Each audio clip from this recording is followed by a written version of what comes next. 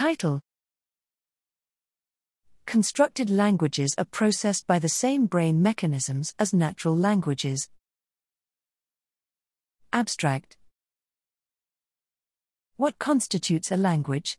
Natural languages share some features with other domains, from math, to logic, to music, to gesture. However, the brain mechanisms that process linguistic input have been shown to be highly specialized, showing little or no response to diverse non-linguistic tasks. Here, we examine a class of stimuli that have not been previously investigated with neuroscientific methods, constructed languages, or conlangs, like Esperanto and Klingon, to ask whether they draw on the same neural mechanisms as natural languages, or whether they instead pattern with domains like math and logic. Using individual subject-free analyses, we show that understanding conlangs recruits the same brain areas as natural language comprehension.